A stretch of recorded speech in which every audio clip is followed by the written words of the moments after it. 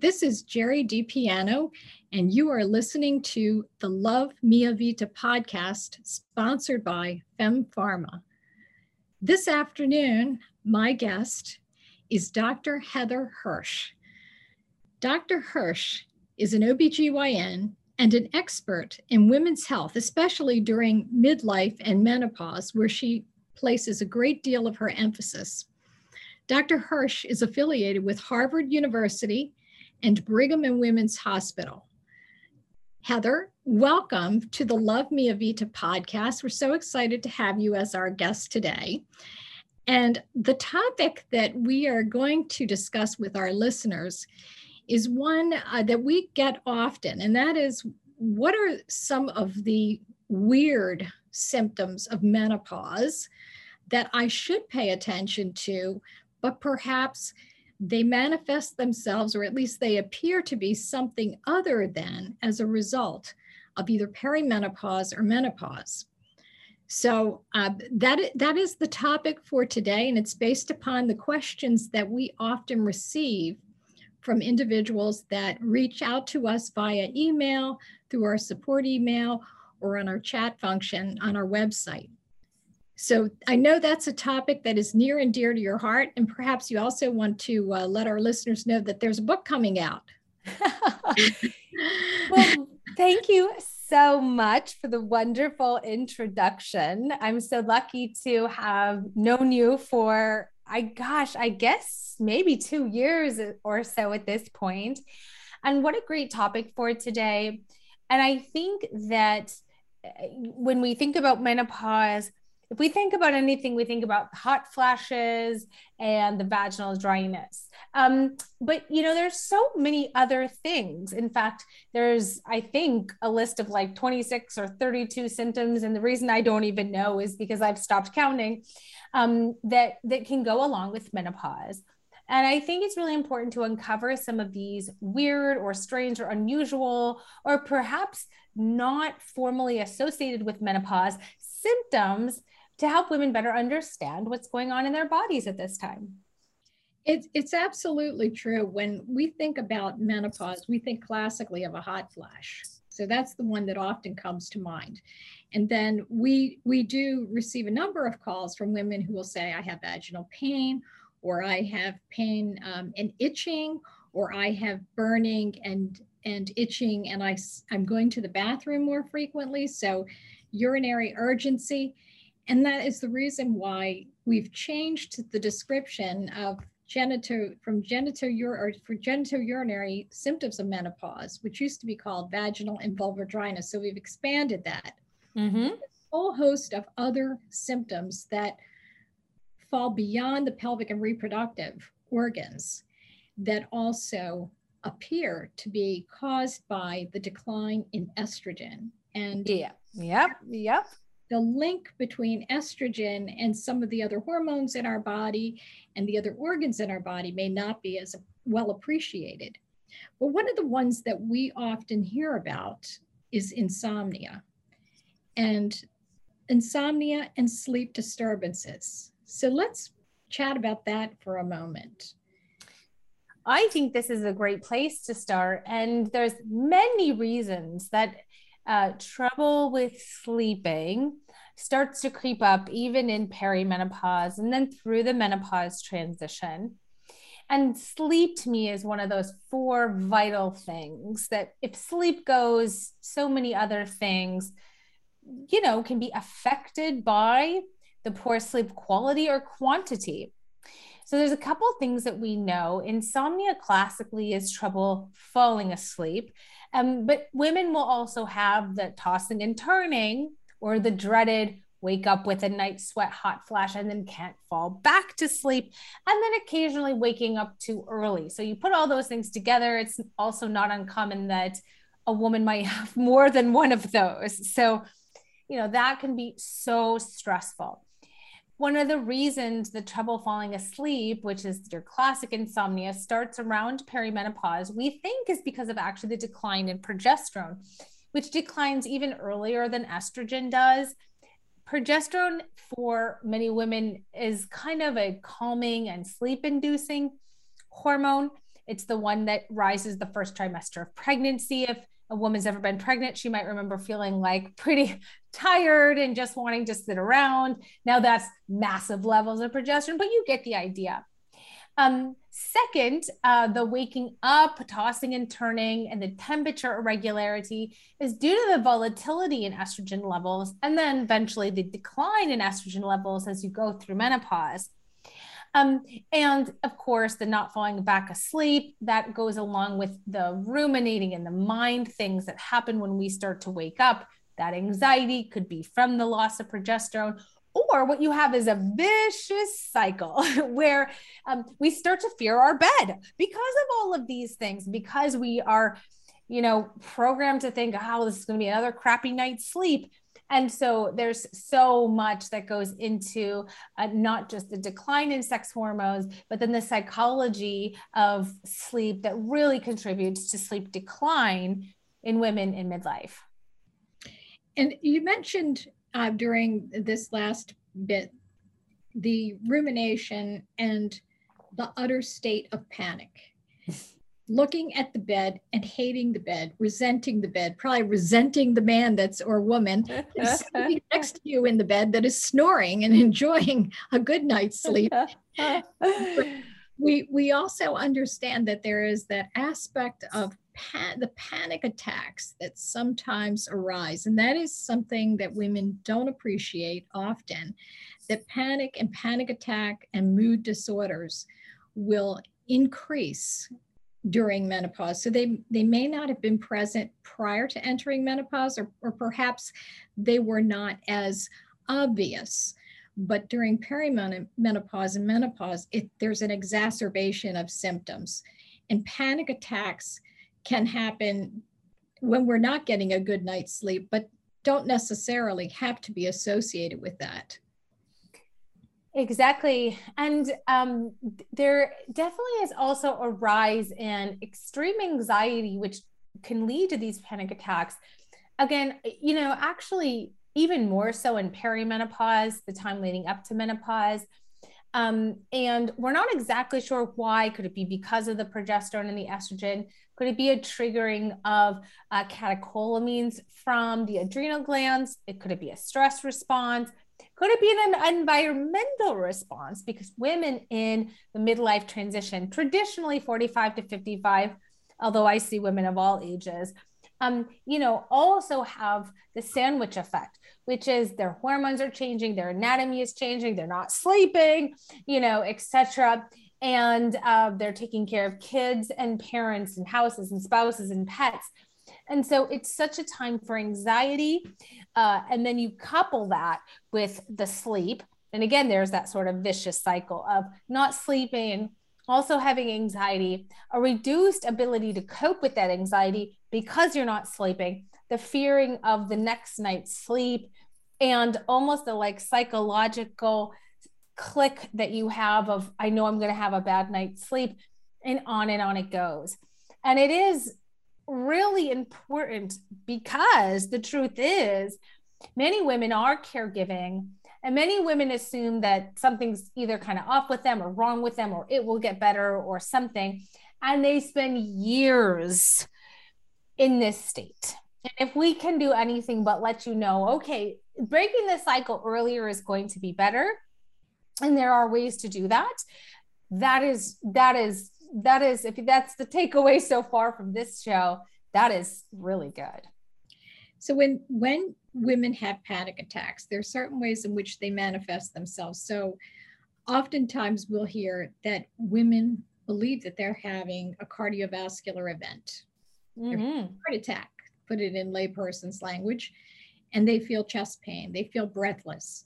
Maybe they feel that they have pain in their left arm or in their back that radiates from their chest to their back. And those are symptoms that they shouldn't ignore. But what are the classic symptoms of a panic attack, and how should women address that? So, this is a really good question, because at the same time, we also know cardiovascular events can present differently from men. So here's, sort of, I think, what can be the most helpful. sometimes women do fear that it's a cardiovascular event. And because we all know that's an imminent danger, they may immediately go get checked out. And if you kind of get that all is okay, you might get the sort of dismissive, crazy lady look, which sucks, but then you can say, okay, I think then you can reverse engineer this of my heart is okay. And that can bring your fears down. And then it's working a lot through what are triggering these, and being able to really have the wherewithal to separate them from a cardiovascular event. A really easy thing, is having like a pulse oximetry, you know what I mean, the thing you put on your finger to check your O2 levels. Sometimes that would be an indicator. If that's going down, that's more severe. A panic attack, you're usually going to have normal oxygenation, even if your heart is racing and you're sweating, but your oxygenation level is going to be pretty normal. Cardiovascular events, actually, most of them actually are painless, which is kind of interesting, or they feel like pressure, but not so much pain. A sharp pain that's also longer lasting is also less likely to be cardiovascular. Cardiovascular pain tends to be dull, tends to be like feeling like a pressure, and doesn't typically come along with, what do I want to say? Things that provoke anxiety. Now, that's not to say that there are never say never, but I think once a woman's had been checked out by a cardiologist, maybe you've done the treadmill test where you run on that, and everything's a-okay. Then it's about doing mantras if these things happen again, of being able to take deep breaths, calm yourself down, work on lowering your heart rate, which women can do by putting some pressure on their neck, or even, a gentle pressure on the wrist, things like that. Because if you can bring that heart rate down yourself, again, it's probably not a cardiovascular incident. So I think, even though it sometimes can be a pain, it is probably worth getting it worked up the first time or at some point. And then, if it is not cardiovascular in nature, it's about working through that anxiety and those panic attacks. It's good advice. And obviously, added to that, whenever in doubt, visit your healthcare practitioner. So although Dr. Hirsch is a board certified OBGYN with an extensive amount of training, she's not providing you your individual medical advice. So if in doubt, always contact a healthcare practitioner and be sure to rule out what might be something that is more serious. I'm going to say that 3 or 4 times during this podcast, and I always caution that although we are sharing information, it is not meant to replace the advice of your personal physician. So just be certain to keep that in mind. Now, along with these panic attacks, women aren't sleeping. It sounds miserable. I mean, I've been there. I'm still there. But they're not sleeping. They may be having what they think is a cardiovascular event. It's probably a panic attack once they've ruled out all of the other bad stuff that we described. And now your bones and your joints and everything is hurting. Now, that's also something that we don't appreciate. We always say, oh, we're getting older, and perhaps, we're not in the same type of shape that we were when we were running marathons, if we ever ran a marathon, we're in our 20s, early 30s.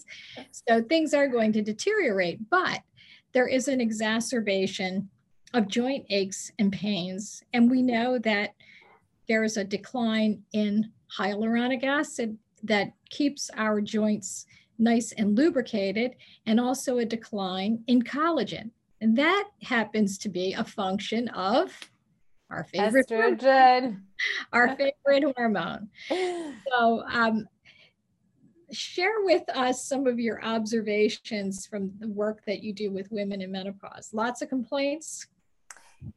Joint aches and pains is very common. And I would say in my view, in my opinion, and this is probably because I always ask it on my intake form. And, if a doctor's or you as a patient are thinking about menopause, it's the obvious thing would be to think that they're separate, that it's aging or that it's wear and tear. And not to say that that is not one big reason, but another big reason is actually the loss of estrogen, because we have estrogen receptors, which can help support joints, that as we go through menopause, that can cause joint aches and pains. So joint aches and pains is a question on a pre-validated survey called the Menopause Rating Scale. And you don't really need to know other than that, but what that means is that that intake form, that question, is on pre-validated surveys that many academic hospitals use, which should be another indication that joint aches and pains is actually a fairly common, uncommon symptom of menopause, or commonly untalked about symptom of menopause. And the reason we also know this is that clinically, if a woman chooses and is a good candidate for hormone therapy, not every time, but a good portion of the time, those joint aches and pains improve, which the proof therefore is in the pudding. That's kind of the scientific experiment. We replace the estrogen, the joint aches and pains get better. Now, if they don't, then we say, aha, okay, well, it's not this, we rolled it out. Now let's think about osteoarthritis, rheumatoid arthritis, etc. So it is a fairly common symptom of menopause. Now, when you do have these joint aches and pains, there are probably different ways in which to ameliorate that. So we talked about women who may be candidates for estrogen or hormone replacement therapy, but there are many women who are probably listening to this podcast who are not candidates or are concerned about the use of hormones. Perhaps they just want to avoid them altogether. And so are there other ways in which women can deal with this or help to ameliorate some of these symptoms? Well, there are some things that that women can do. There are some good supplements in this area. So sometimes things even like CoQ10, costochondroitin, and other supplements can help support joint aches and pains. Simple things too, like movement, can help. Now, that's always this kind of funny, well, it's hard to move because the joints hurt. Things like swimming, which is low impact, can be a good idea, or even like an elliptical, if there's a machine that you can use, because again, low impact, or biking, because you do want to keep the joints lubricated and not just become these stiff, inflammatory sites. And so there are definitely things that you could do. So it's important to recognize that if you are a candidate for any type of hormone replacement therapy, and that may solve your problem, that is one option. We're a big believer. We do not do hormones at FemPharma. We don't do prescription meds. However, we believe in options for women. And if that is one of the options, then that's something that you may want to explore with your healthcare practitioner. But there are different ways in which to address this. And as you illustrated, it could be as simple as using something like a hyaluronic supplement, oral hyaluronic supplement. If you are interested in using chondroitin, that's another option for you. And if it's more severe, you may want to see an orthopedist or a rheumatologist to rule out some other conditions. But those are certainly great options for you. The other issue that we often hear about, and this is going back to pain, we often hear from women who may have had fibrocystic changes in their breast when they were premenopausal, so in their reproductive years, that they were so excited that after they entered when they were in perimenopause or menopause, that their breast pain would go away. And then we learned that no, they are experiencing changes in their breasts. And this is kind of a thorny one, because we don't necessarily want to ignore painful breasts, and especially breast changes in this age group cohort. I'll say in your 4th, 5th, and 6th decades of life, because it could be something more significant. But it probably is not a malignancy. So there are reasons for this. Why does breast pain sometimes continue during perimenopause and menopause? Isn't it so fun being a woman? Yes, So great question, and another great thing to talk about here.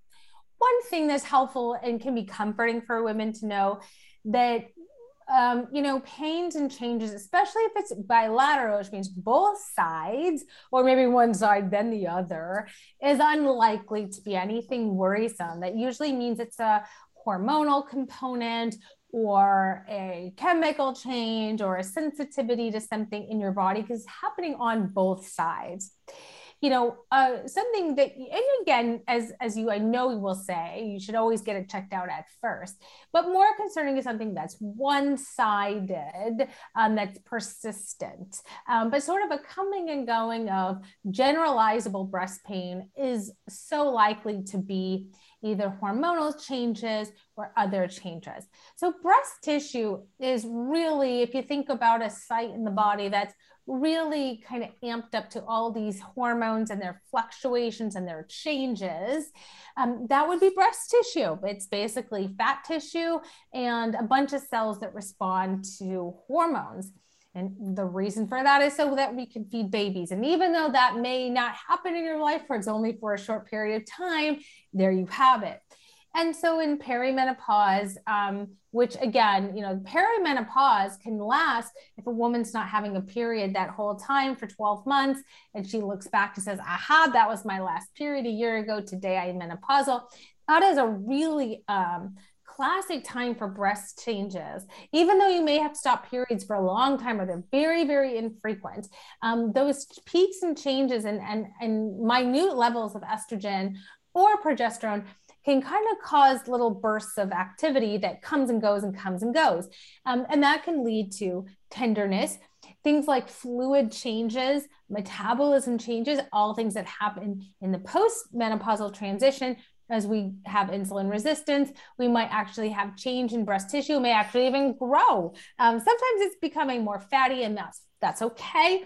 That can cause breast tenderness or shift in tenderness. People will notice that they might go up a bra size in menopause. And those can all be reasons as to why. Women can also develop sensitivities to all sorts of environmental things that, even though, you're not necessarily premenopausal, these can still affect breast tissue. And it's usually generalizable, meaning both sides, comes and goes. And that can really kind of continue. And as you indicated, if it's bilateral and you are, particularly if you're on hormone replacement therapy or using hormones, you may start to experience more of the breast tenderness, the engorgement, etc. It could also be musculoskeletal. So we shouldn't rule out the musculoskeletal. We just talked about joint aches and pains. And sometimes this can manifest itself as what we think is breast pain, but it may be conditions that are affecting the chest wall, the esophagus, the neck, the upper back, or even the heart, right? So those are some other reasons that this may be exacerbated during menopause. So you may see some non-cyclical changes in the breast tissue that may feel like they are breast pain when they should be attributed to some other condition. Again, this is not that uncommon during perimenopause and menopause. And there are things that can be done. So first things first, right? Rule out anything that could be scary.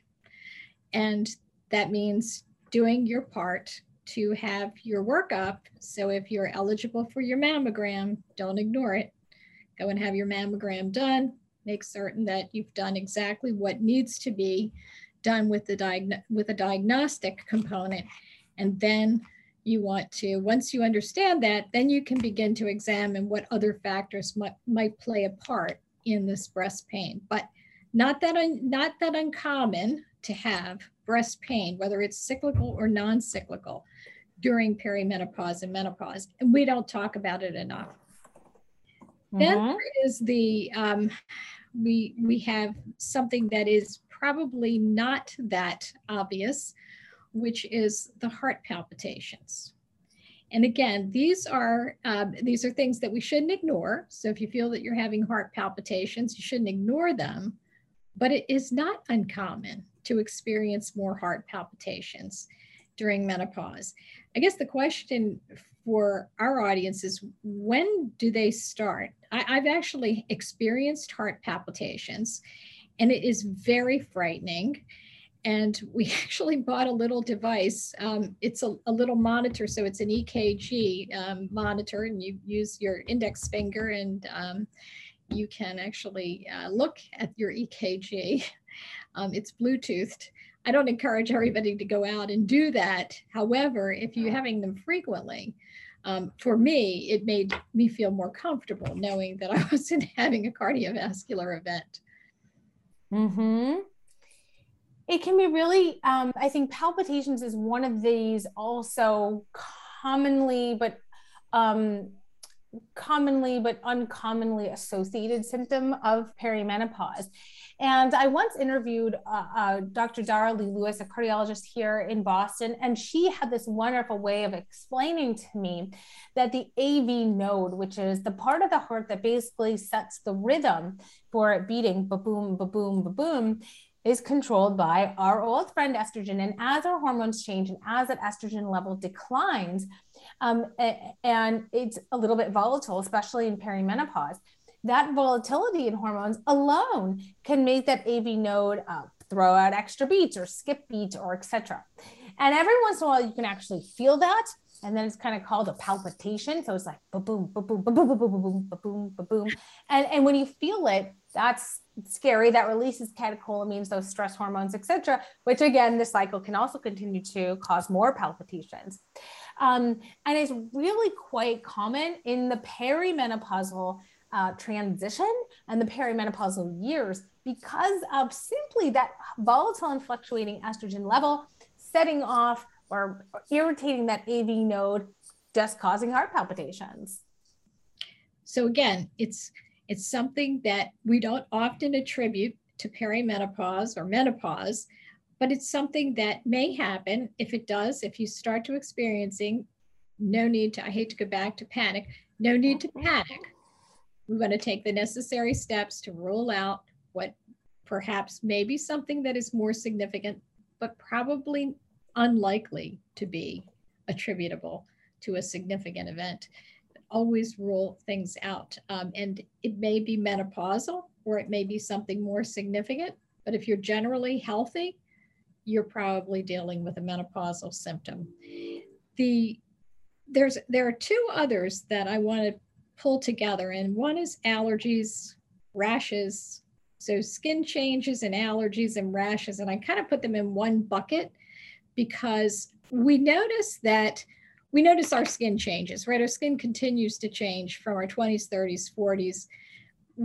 What's not necessarily appreciated is that allergies that we may never have experienced in our 20s or 30s may start to appear in our 40s and 50s and beyond.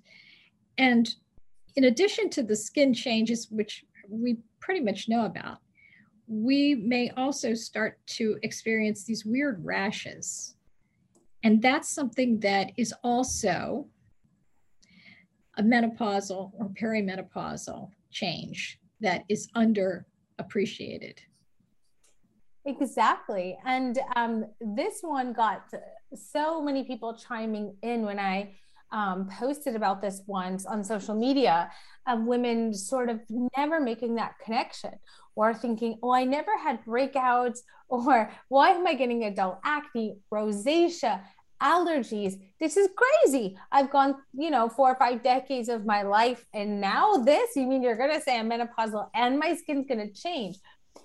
But we think that also those sex hormones control a lot of things that go on to cause skin irritation, essentially, or to kind of make a broad sweeping statement, like histamine release and also sensitivities to certain products. And so histamine, when the histamine is released or the histamine is not well controlled, that can cause, again, more responses almost into that allergy type of realm than you may have not experienced before, but now all of a sudden you are. The skin also changes because of the loss of estrogen. There's changes in hydration of the skin, elasticity of the skin, the collagen makeup of the skin. So sometimes also sun damage can be easier to see. Rosacea might even just be easier to see. Or because of the quality or integrity of the skin changing, that can predispose you to these types of skin conditions. Now, even things like adult acne can happen because you might actually be one of those women where your testosterone increases. And that's actually because of a stress response. So I love the idea of this podcast and your introduction, because there is this hormonal milieu and changes that are a little different in every woman that can cause all these symptoms not traditionally associated with menopause, but really are quite linked to this domino effect of these change, loss, increase, decrease of all these really important hormones, and in some cases, neurotransmitters. So the skin changes are absolutely real. Do you, as far as the changes that women are experiencing, do you recommend that women pursue a battery of laboratory tests so that they can determine sort of where their baseline is? Because we know that each individual woman is different. So what may be going on with my thyroid or my adrenal glands or with my my hormone levels is likely to be different than someone even of the exact same age. And knowing what your baseline is and then seeing how to work on the change could be a very natural change that we need to adjust. Could be your blood sugar levels are out of whack. But do you often recommend that women pursue that type of testing? What is your general recommendation? You know, that's a great question. I think there's an individual component to this. Some people really like to know their numbers. They want to know their body inside and out. And lab tests, they're not perfect because they are a snapshot in time, but they can certainly give people data about their body.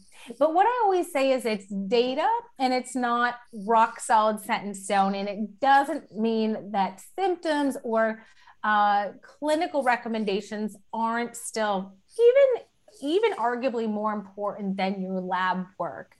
So I like to offer my patients not necessarily a full battery of everything, because that might just complicate the picture and confuse people, because the number of lab tests you could order on any given person are, numerous. But, it's certainly things like checking your sex hormones, your estrogen, progesterone, testosterone. Arguably, progesterone is not all that helpful, but you can. A follicle stimulating hormone, or FSH, an A1C, knowing your fasting glucose, your cholesterol numbers, your blood pressure, your thyroid numbers, your thyroid panel if you need, and then anything else based on what other conditions you may or may not have is really nice. Now, if a patient also says, oh, Dr. Hirsch, I hate needles, or do I really need to do this? Or, I don't want to expose myself if I don't need to, especially in the last few years, I say, we can always do them at another time. And I'm a pretty good detective because there are also a lot of clinical signs that you can use. But we've also talked about in this show, various conditions that could require further workup, breast pain or cardiovascular concerns. And so those should get a workup at first, most likely, just to rule out anything that could be troublesome. So some people want more than the standard labs. And I always say, okay, that just means we might not necessarily know what to do with them. And I might not even necessarily know what to do with them, but we have them. And then we can follow them later. And again, some people will say, Dr. Hirsch, I'll do whatever you say. And some people say, I'd rather not know. So for those women, I say, besides for just your standard labs that you need, with your routine health physicals, then fine. We can kind of, use your clinical signs to address everything else. That makes sense. And I think that the bottom line for any of what we just shared with our audience is that you do need to see the healthcare practitioner, but absolutely don't lose your perspective. It's easy when we're in the moment and we're experiencing some of what we just shared on this podcast, to think we need to throw in the towel. Oh, I probably, have this serious medical condition. And we want to keep things in perspective. We want to see our healthcare practitioner. Great advice, Heather. We want to be certain that we also share with our healthcare practitioner. So if we're seeing a primary care practitioner for some of what we just discussed, because these appear to be more the types of conditions that we would want to communicate to our dermatologist or to our primary care practitioner, we also want to share with that individual that we are where we are, whether we're in menopause or perimenopause, because it may not be obvious. They're not thinking about what's going on necessarily with our sex hormones. They may be assuming that this is something other than having a connection to the sex hormones. So we want to be sure that we share all of this knowledge. And if possible, we want to be certain that we have done our job and communicated to the healthcare practitioner that we need some insights, right? We need some insights. And whatever those insights are, whether it's I need a prescription for a mammogram, I need some insights, I'd like to have my blood work done, you have to be your own advocate. And it doesn't matter whether you have all of the letters behind your name that Heather does. You are your own advocate. So if you're concerned, ask your healthcare practitioner. Perfectly said.